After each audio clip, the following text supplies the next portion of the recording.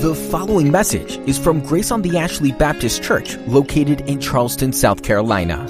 For more information about Grace on the Ashley, visit graceontheashley.org.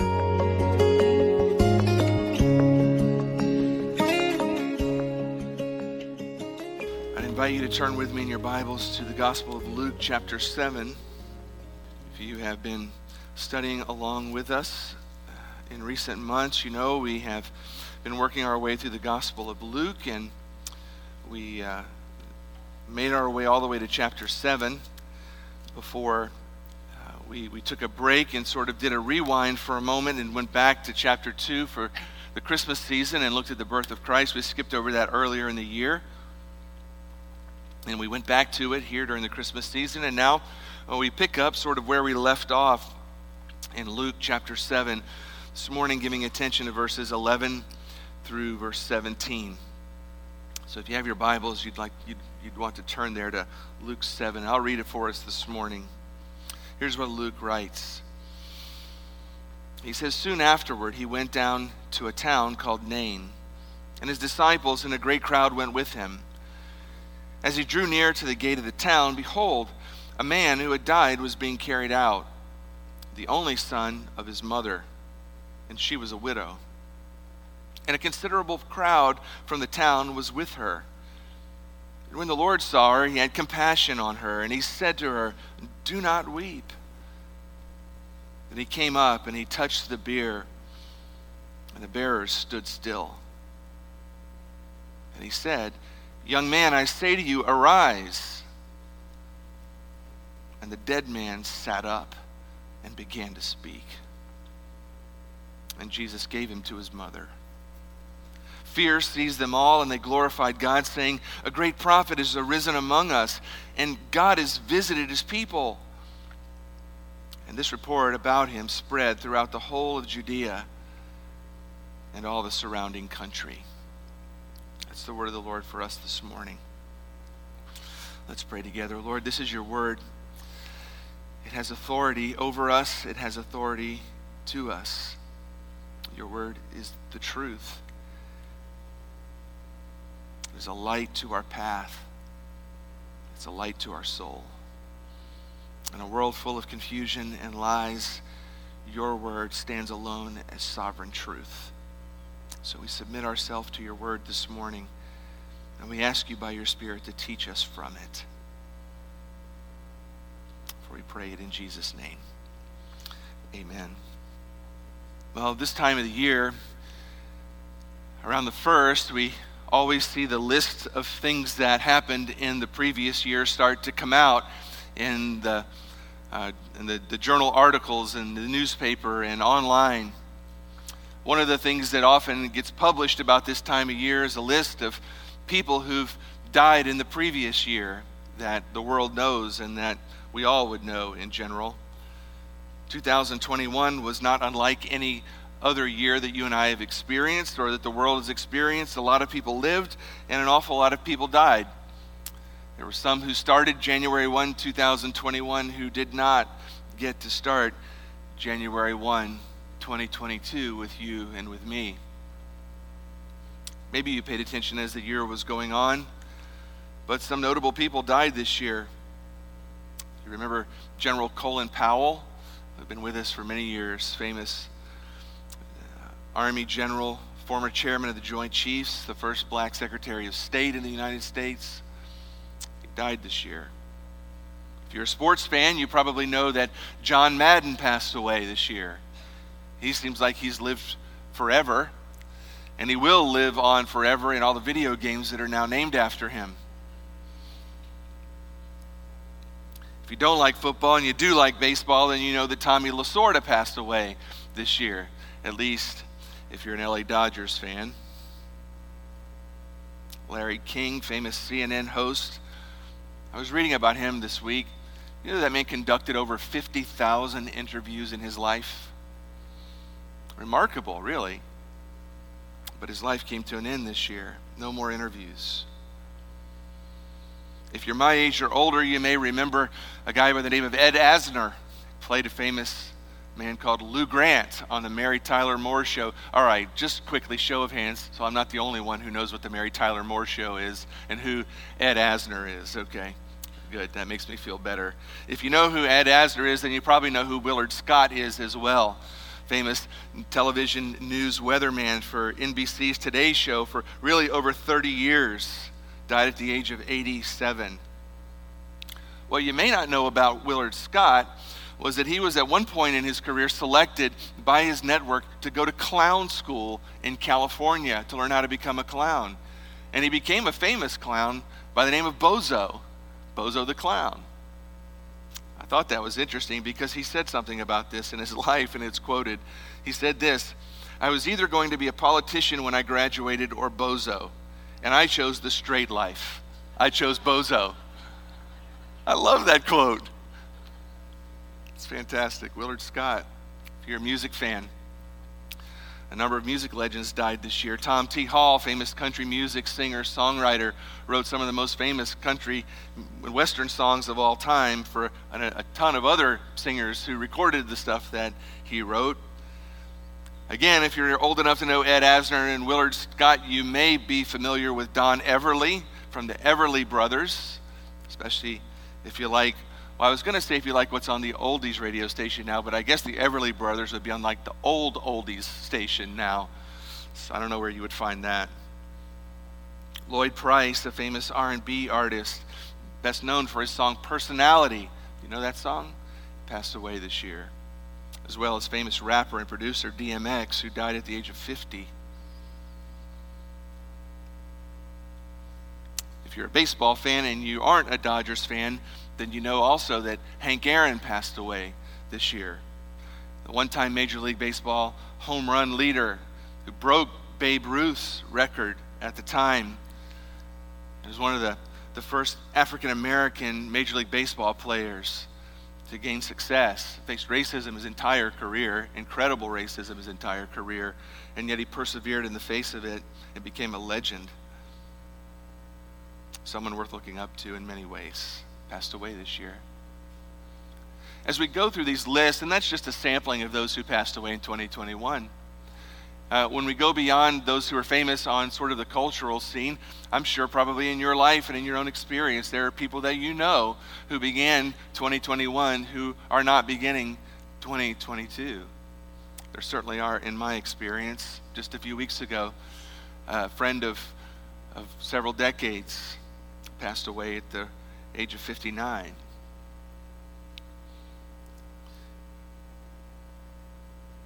Life has a way of coming and life has a way of going, doesn't it? And as time passes along, people live and people die.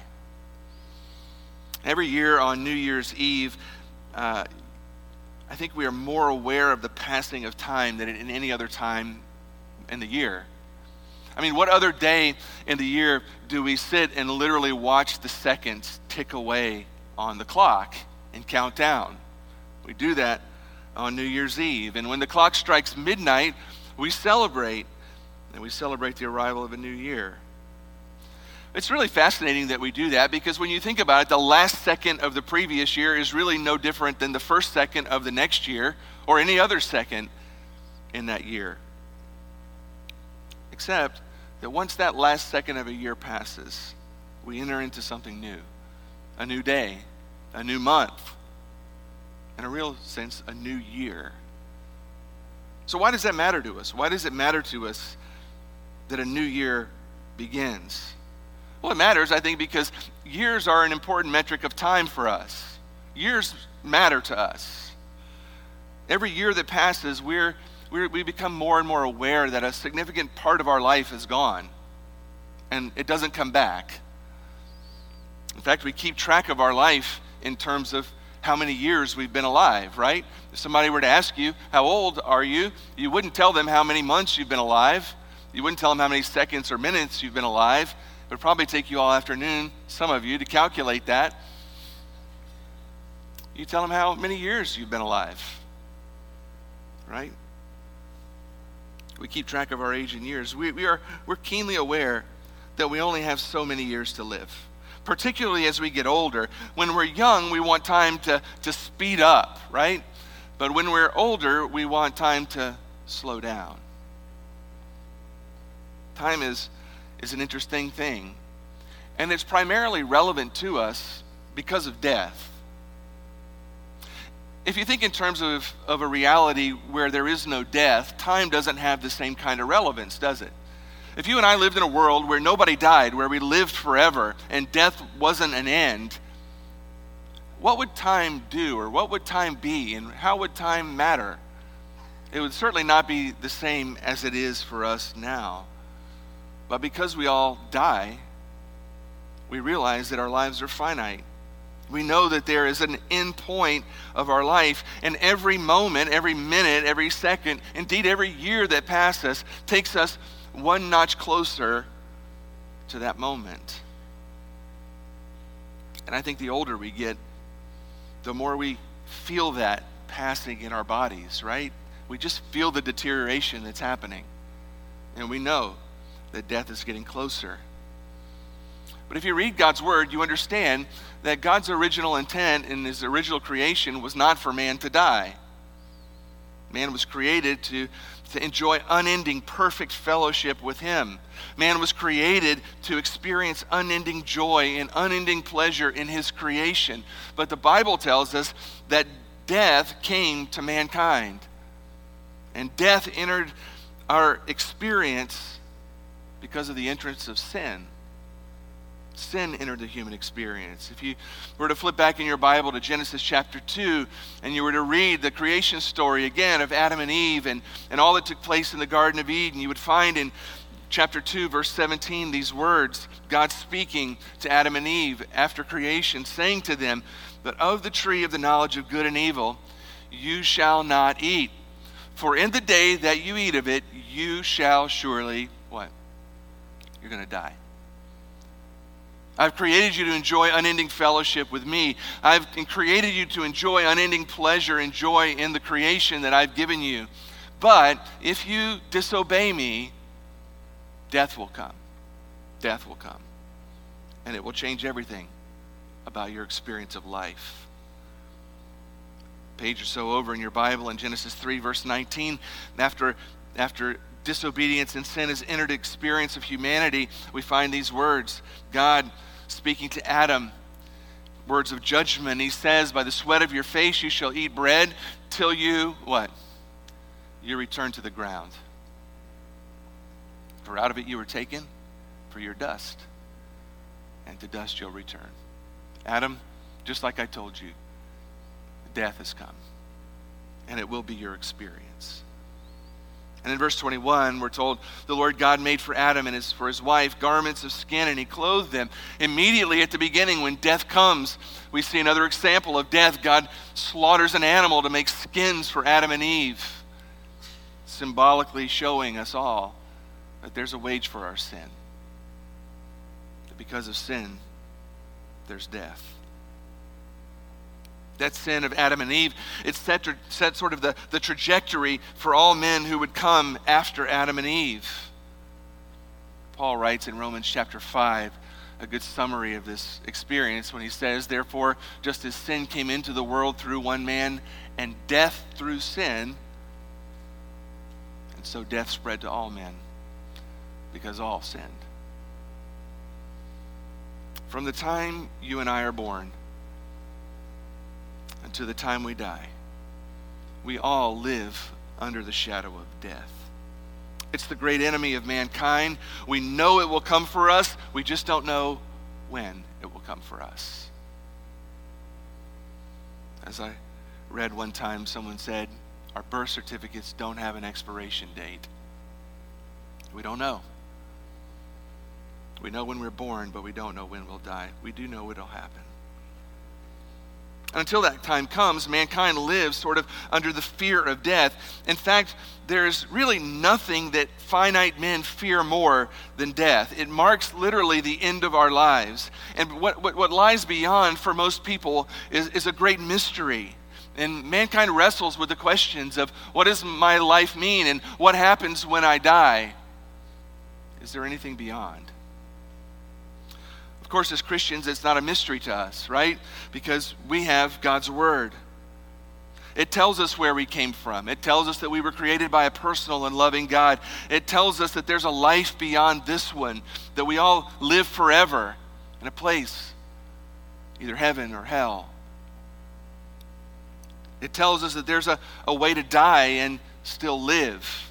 That's through faith in the Lord Jesus Christ, who died on a Roman cross and took our sin upon himself and paid the full price and the full penalty for what we owed, who dealt with death once and for all, breaking its power over us on the cross.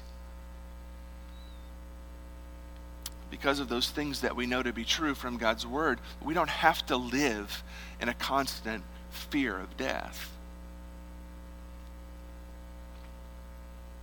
Yet the reality is, the experience of many believers today is that they continue to live lives in bondage to the fear of death, scared to death to die. And when the specter of death starts to loom on the horizon, many Christians respond exactly like the lost world around us to that possibility.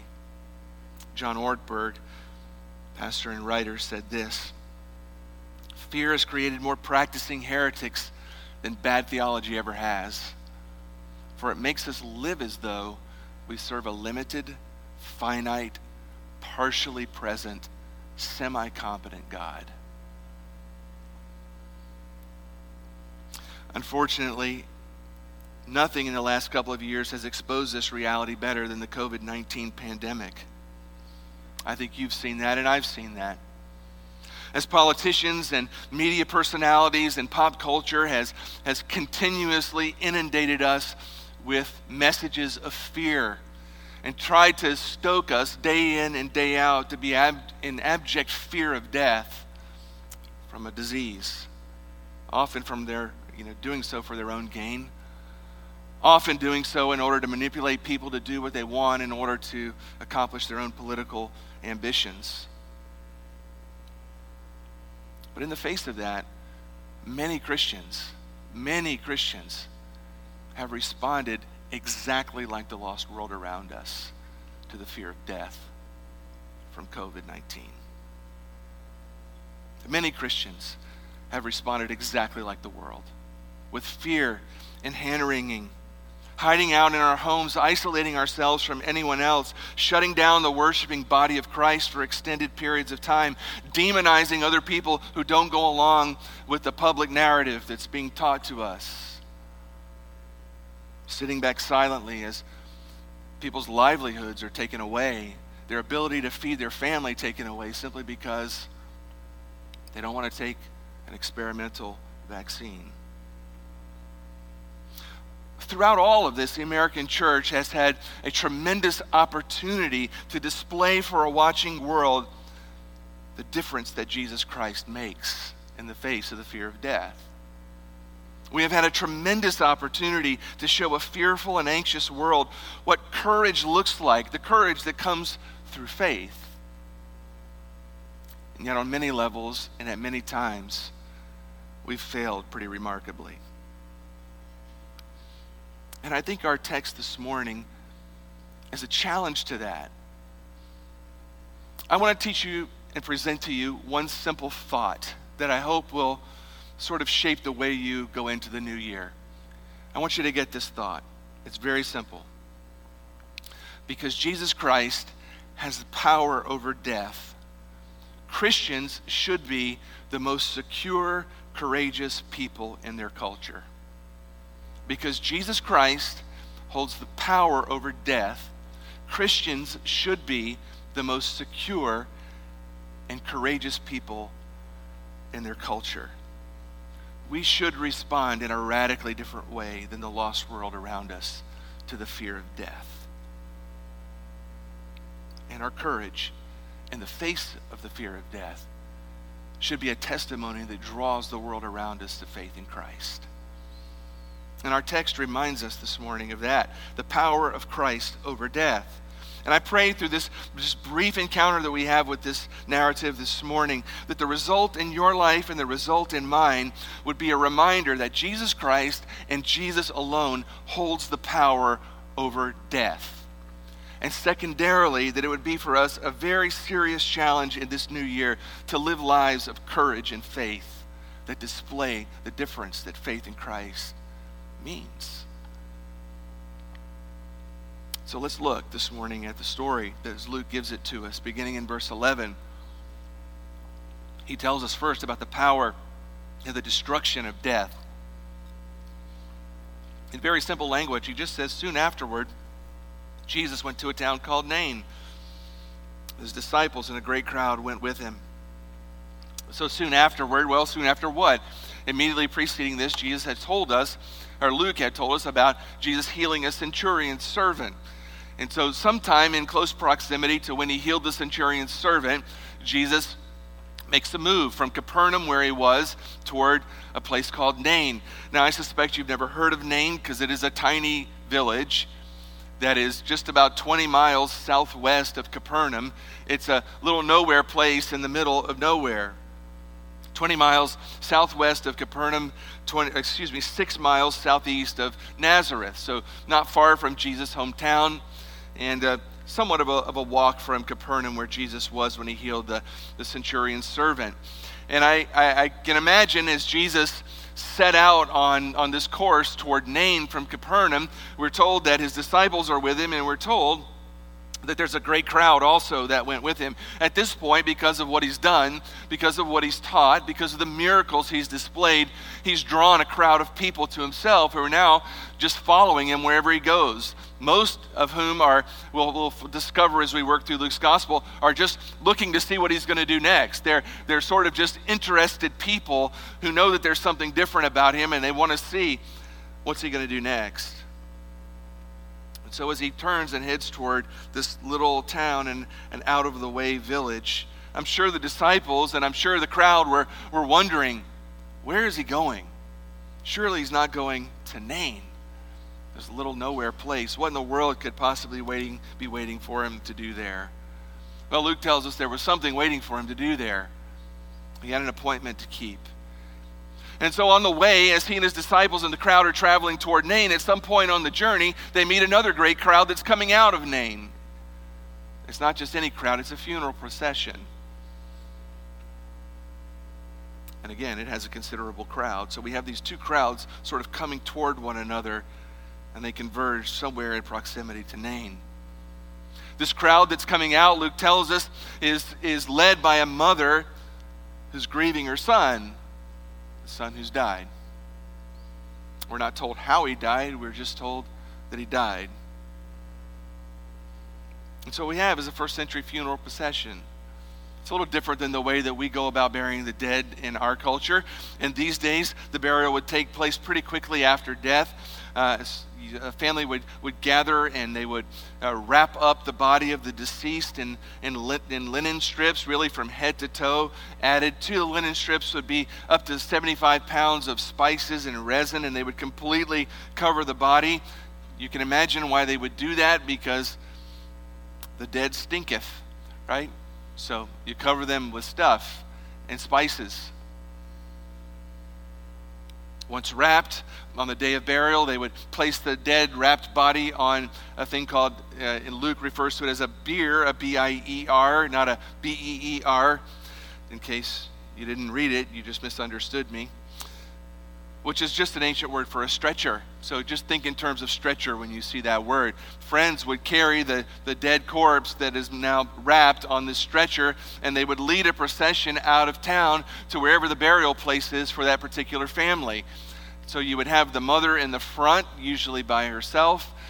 You would have the friends carrying the dead body on the stretcher, and then the great crowd of those who are mourning the death following along out to the place of burial, which was usually in some sort of a cave that was hewn out of the rock. The body would be placed on a shelf that was sort of dug out inside the cave, and it would be covered by a stone, a large stone. And so that's the process that's taking place here as Jesus encounters this crowd. A funeral procession is taking place, and it's not hard for you or for me, I think, to imagine that scene. We've all been to funerals before, right? We know what it is to experience death in proximity to us. We know what it's like to see somebody that we love and care about die. We understand the grief, and we understand the pain. And we know what it's like to go to a funeral and to shed tears and to have to say goodbye for now. That's what's happening in this scene. And I'm not sure that there's any more acute kind of grief and pain than the grief and pain that comes from a parent who has to bury their child. I don't know that there's anything quite like that, at least by my observation and experience. We have in our own church family those who've had that experience. And it's literally gut-wrenching. It's absolutely devastating. And so that's what we have. We have this dear woman who is heading out with a group of mourners, her dead son, on a stretcher being buried. It is a heartbreaking scene. It's a heartbreaking scene. Because in this case, the devastation isn't just that this young man is dead, that it's her son, but we're told that this is her only son. She has no other sons to love on. She has no other sons to watch grow up. She has no other sons to give her grandchildren in her old age. This was her only son. More importantly, she has no other son to take care of her in her old age, because this is her only son. Beyond that, we're told, grief upon grief, that she's a widow. This isn't her first time burying somebody she loves. Her husband has died previously, and she's buried him.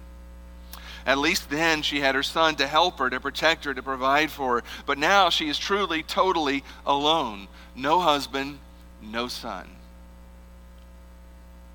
A woman in this condition, in that culture, would not have been expected to live very long. Her condition and her situation was desperate, and it was absolutely hopeless. With nobody to provide for them, with nobody to protect them, women in this condition often died from hunger, died from exposure, died from assault. It was just the way the world operated. So this dear woman who's coming out in this procession is not just someone who's grieving over the loss of a dead relative, not just someone who's having to bury her own son, but she's someone who knows that her own life, in every real sense, is pretty much over. And her days are going to be short. And before long, she's likely going to join her son in the family tomb.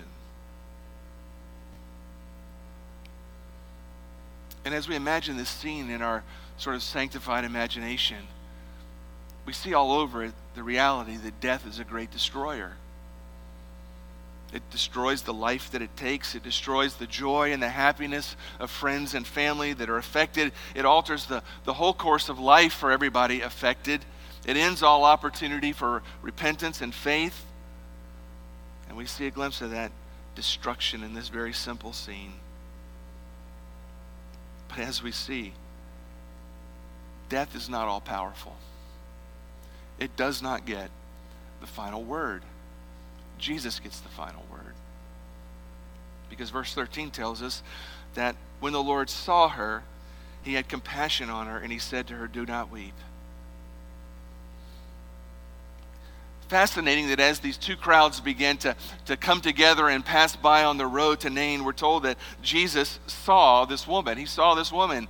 I don't know what he was going about doing. I don't know if he came specifically to meet her, but surely the Son of God had a lot of plans for his short life. But he wasn't too busy to see a grieving widow.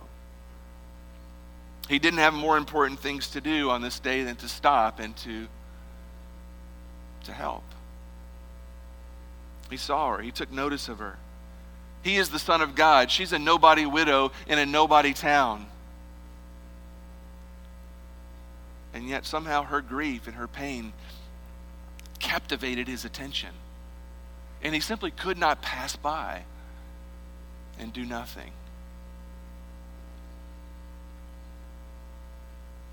In case you're wondering about this, Jesus cares about people that the world often overlooks. People who feel left out. People who feel alone. People who feel unimportant. People who feel small. I don't know that there's a better example in all of Scripture than this. Than Jesus stopping to love and care for this woman. He cares about human suffering. He cares about you when you suffer. He cares about me when I suffer. Luke tells us he had compassion on her. It's the same word we've seen before. It's a word that refers to the inner parts of the body. It doesn't just mean he had pity for her. It means that he literally felt the sting of her grief in the pit of his stomach. He was moved with compassion on the inside when he sees what's going on. You know, I run into people all the time who have this foolish impression that God is somehow always angry. That he's always angry and waiting to zap somebody with some sort of punishment. Truly, God is angry at times. It is anger, righteous anger, certainly is a part of his character that he displays at times, but it's not all of his character. Just as righteous anger is a part of his character, so is mercy, and so is compassion, and so is love, and so is graciousness.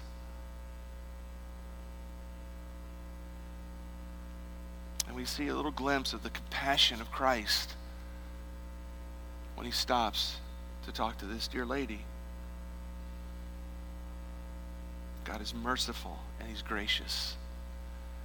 In your own time, on your own Bible study, just do a little research on that description of God, gracious and merciful, or merciful and gracious, and see how many times that's the description of God in the Old Testament.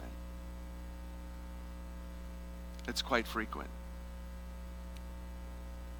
Out of sheer compassion, out of sheer mercy, Jesus stops and he says to this woman, "Do not weep. Do not weep." What a thing to say to a woman who's going to bury her child. Imagine it from her perspective. A guy that you never met stops you and tells you not to cry. You're on the way to bury your son. I can't imagine the reaction on her face. I can't imagine the reaction of the crowds who heard this. It must have seemed cold and somewhat heartless and out of touch with the moment, if you will. But Jesus knew something that nobody else knew. He had the power to end her weeping. And his compassion was driving him to intervene. And that's precisely what he was going to do. He's going to intervene. He's going to reverse the natural course of events, and he's going to restore her joy, and he's going to restore her future. And because he's about to do that, she really doesn't need to weep. But in that moment, she doesn't know that. But in short order, she does, because the Bible tells us that he came up and he touched the bier, and the bearers stood still. And he said, "Young man, I say to you, arise." Now again, if you're just in the crowd following the funeral procession, or if you're just in the crowd following Jesus out of the city, this must have been absolutely astounding to see Jesus stop, walk up to a funeral procession, to literally touch the stretcher, and have the whole procession stop in its tracks. First of all, no Jew in their right mind would ever touch a burial stretcher with a dead body on it. To do so would make you immediately ceremonially unclean. But Jesus did. And it's fascinating. He didn't have to do that. He didn't have to do that. We just saw with the centurion's servant, how did he heal that man? From a distance. He wasn't even in close proximity to him. And he heals him. He can heal however he wants to. But just like we saw earlier in Luke's gospel, when he heals a leper, Jesus touched that leper. Not because he had to, because he wanted to identify with the suffering. And I think here we have something quite similar, where he touches this burial stretcher, and he literally stops this death procession in its tracks. And he commands the dead man to get up. Again, in those couple of seconds that probably it took. I don't know how long it took. People must have been hanging on the edge of their seat, right? Even if they were standing up. Who tells a dead man to get up? I mean, this is go time here. Either you're going to be a fool real quick, or something pretty amazing is about to happen. They must have thought he was a madman. If any other person who said something like that to a dead body would be a madman. But Jesus isn't like any other person. The Bible declares to us, front to back, that he is literally God in human flesh. He is not like any other man. He is God, and as God, he holds the power over life and death. In John chapter 1, verses 3 through 4, John writes this. He says, all things were made through him, and without him was not anything made that was made. In him was life. Life was the light of men. Everything was made through him. He gives life to everything that has life. And in Hebrews chapter 1, we're told in verse 3, he's the radiance of the glory of God, the exact imprint of his nature, and he upholds the universe by the word of his power. Jesus isn't like any other man. He has power over life and power over death. And the one who created all life, the one who upholds the universe by the word of his power, can most certainly speak to a dead man and tell him to get up. And that's exactly what he does. And like all the rest of creation, when Jesus commands, it comes to pass. The dead man sat up and he began to speak, and Jesus gave him to his mother. I mean, can you imagine? Dead man, funeral procession, sits straight up, wrapped up like a mummy,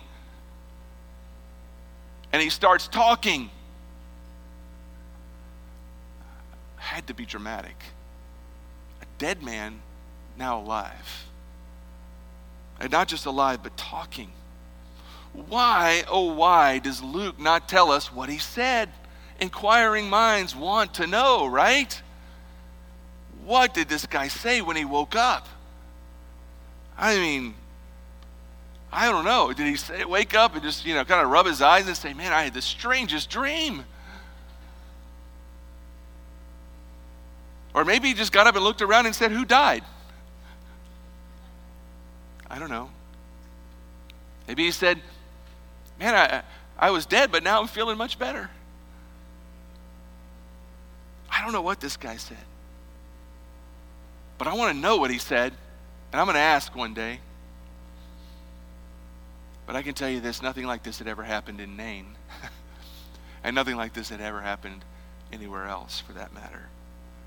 This was a resurrection of a dead man, and it was a healing that was instant. Whatever killed him in a moment was reversed. He's now alive, and he's now well.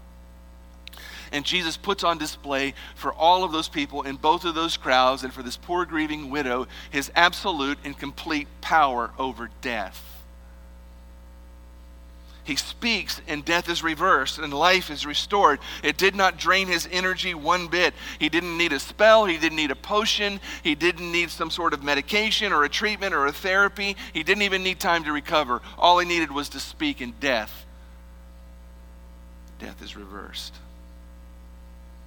Just as easily as he can say to a paralytic, get up and take up your mat and walk, he can say to a dead man, get up and get back to life.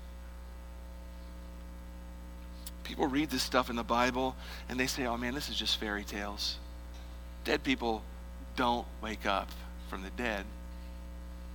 Or they say the gospel writers just sort of embellish these kind of events in the life of Jesus. He was really important to them, and so when they wrote about him, they made him more spectacular than he really was. Like the fishing story about the fish you caught that nobody saw, right? That was really this big, but when you tell the story, the fish was a whale. That's what the gospel writers did with Jesus. And so they told stories about dead people that came to life when he spoke. The only problem with that is Luke was written and circulated sometime around AD 64. In case you're counting, that's within one generation of the events that took place on this particular day near Nain. And he makes very clear to us that not just one, but two great crowds of people witnessed this event. Many of them would still have been alive. Maybe even most of them would have still been alive at the writing and the circulation of Luke's gospel. If it didn't happen the way that Luke recorded it, they would have been easily able to debunk the whole story and Luke's whole gospel. Don't you know that Jesus made enemies along the way in his life? The Jewish religious leaders of all people were looking for anything that they could find to damage his reputation.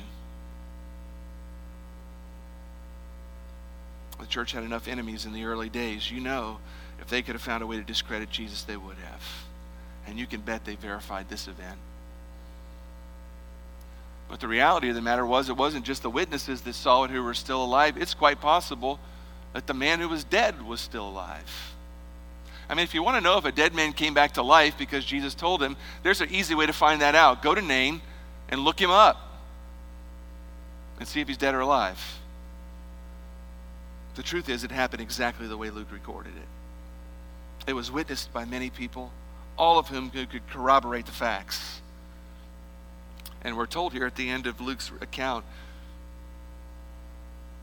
that they were seized by fear and that they glorified God, saying, "A great prophet's arisen among us, and God has visited his people." And this report, we're told, about him spread through the whole of Judea and the surrounding country. The people who saw it spread the word. They told everybody they could find what they saw. They saw Jesus say to a dead man, "Get up." And the man got up. And he spoke. And he went back to life with his mother. They saw a grieving, hopeless widow who's lost everything, whose life is effectually come to an end, get her life back when her son is restored. They saw a vivid display that death is not ultimate, but Jesus is. That there is no power that death holds over us that Jesus isn't superior to. Jesus speaks a word and death is reversed. So I bring you back to the point I was trying to make. Because Jesus has power over death, Christians, who by definition are people who've placed their faith in the Lord Jesus Christ, should be the most secure and courageous people in their culture. There is no excuse for cowardice among Christians. There is no excuse for buckling under the fear of death for Christians. Because here are the facts, and let me just sort of show them to you as a way of wrapping this up this morning. Here are the facts. Jesus made us. We know that. We read it. He's numbered our days. The Bible says in the book of Psalms that all of our days are numbered. They've been written in his book before any one of those days has ever even lived. He's numbered our days. None of us will die a day early, and none of us will die a day late. We'll die precisely on time. He has full and complete authority and power over death. He creates us, he gives us life, and he is the one who has full and complete power and authority over our lives and over our death. The one who raised this dead man will certainly raise you and me when our life comes to an end here. He'll raise us to eternal life. Death poses absolutely no obstacle to him whatsoever. He's once and for all dealt with our sin on the cross. And because of that, the power of death, and the power of the fear of death has been broken. We do not have to be ruled by it any longer. And he told his disciples, and you and me by way of them, when he was leaving, that he's gone to prepare a place for us. So that when we die, we'll go to be where he is. To be absent from the body, Paul says, is to be present where? With the Lord. And the Bible makes very clear that life in heaven is infinitely better than life on this earth. There's no sin, there's no sadness, There's no grieving, there's no pain, there's no conflict, there's no war, there's no sickness, there's no death. There's nothing but pure joy and gladness in his presence. Again, we don't have time this morning, but you should read some this year about heaven in case you're under the foolish delusion that heaven is like some long, unending church service where the sermon never ends and you never actually make it to lunch. That is not what heaven is like. Whatever pleasures this world offers pale in comparison to what heaven holds for those who know Christ. For us to live as Christ and to die is a gain. Now I submit to you this morning, if those things that you see on the screen are true, if those things are true, how can you and I live lives riddled with fear? What do we have to be afraid of? Those truths, when we believe them and we embrace them as reality and as facts that are biblical, should fill us with courage. They should make us absolutely fearless, particularly in regard to death. They should build within us the courage of Shadrach, Meshach, and Abednego, right? Who stood on the brink of a fiery furnace with the threat of death looming large over their lives. Instead of being riddled with the fear of death, they stood and they said to the king, "O King Nebuchadnezzar, we have no need to answer you about this. If this is our case, our God whom we serve is able to deliver us from the burning fiery furnace. And he will deliver us out of your hand, O king. But if he doesn't, be it known to you that we will not serve your gods or worship your golden image that you've set up." That's the kind of courage that comes from people who believe things like that.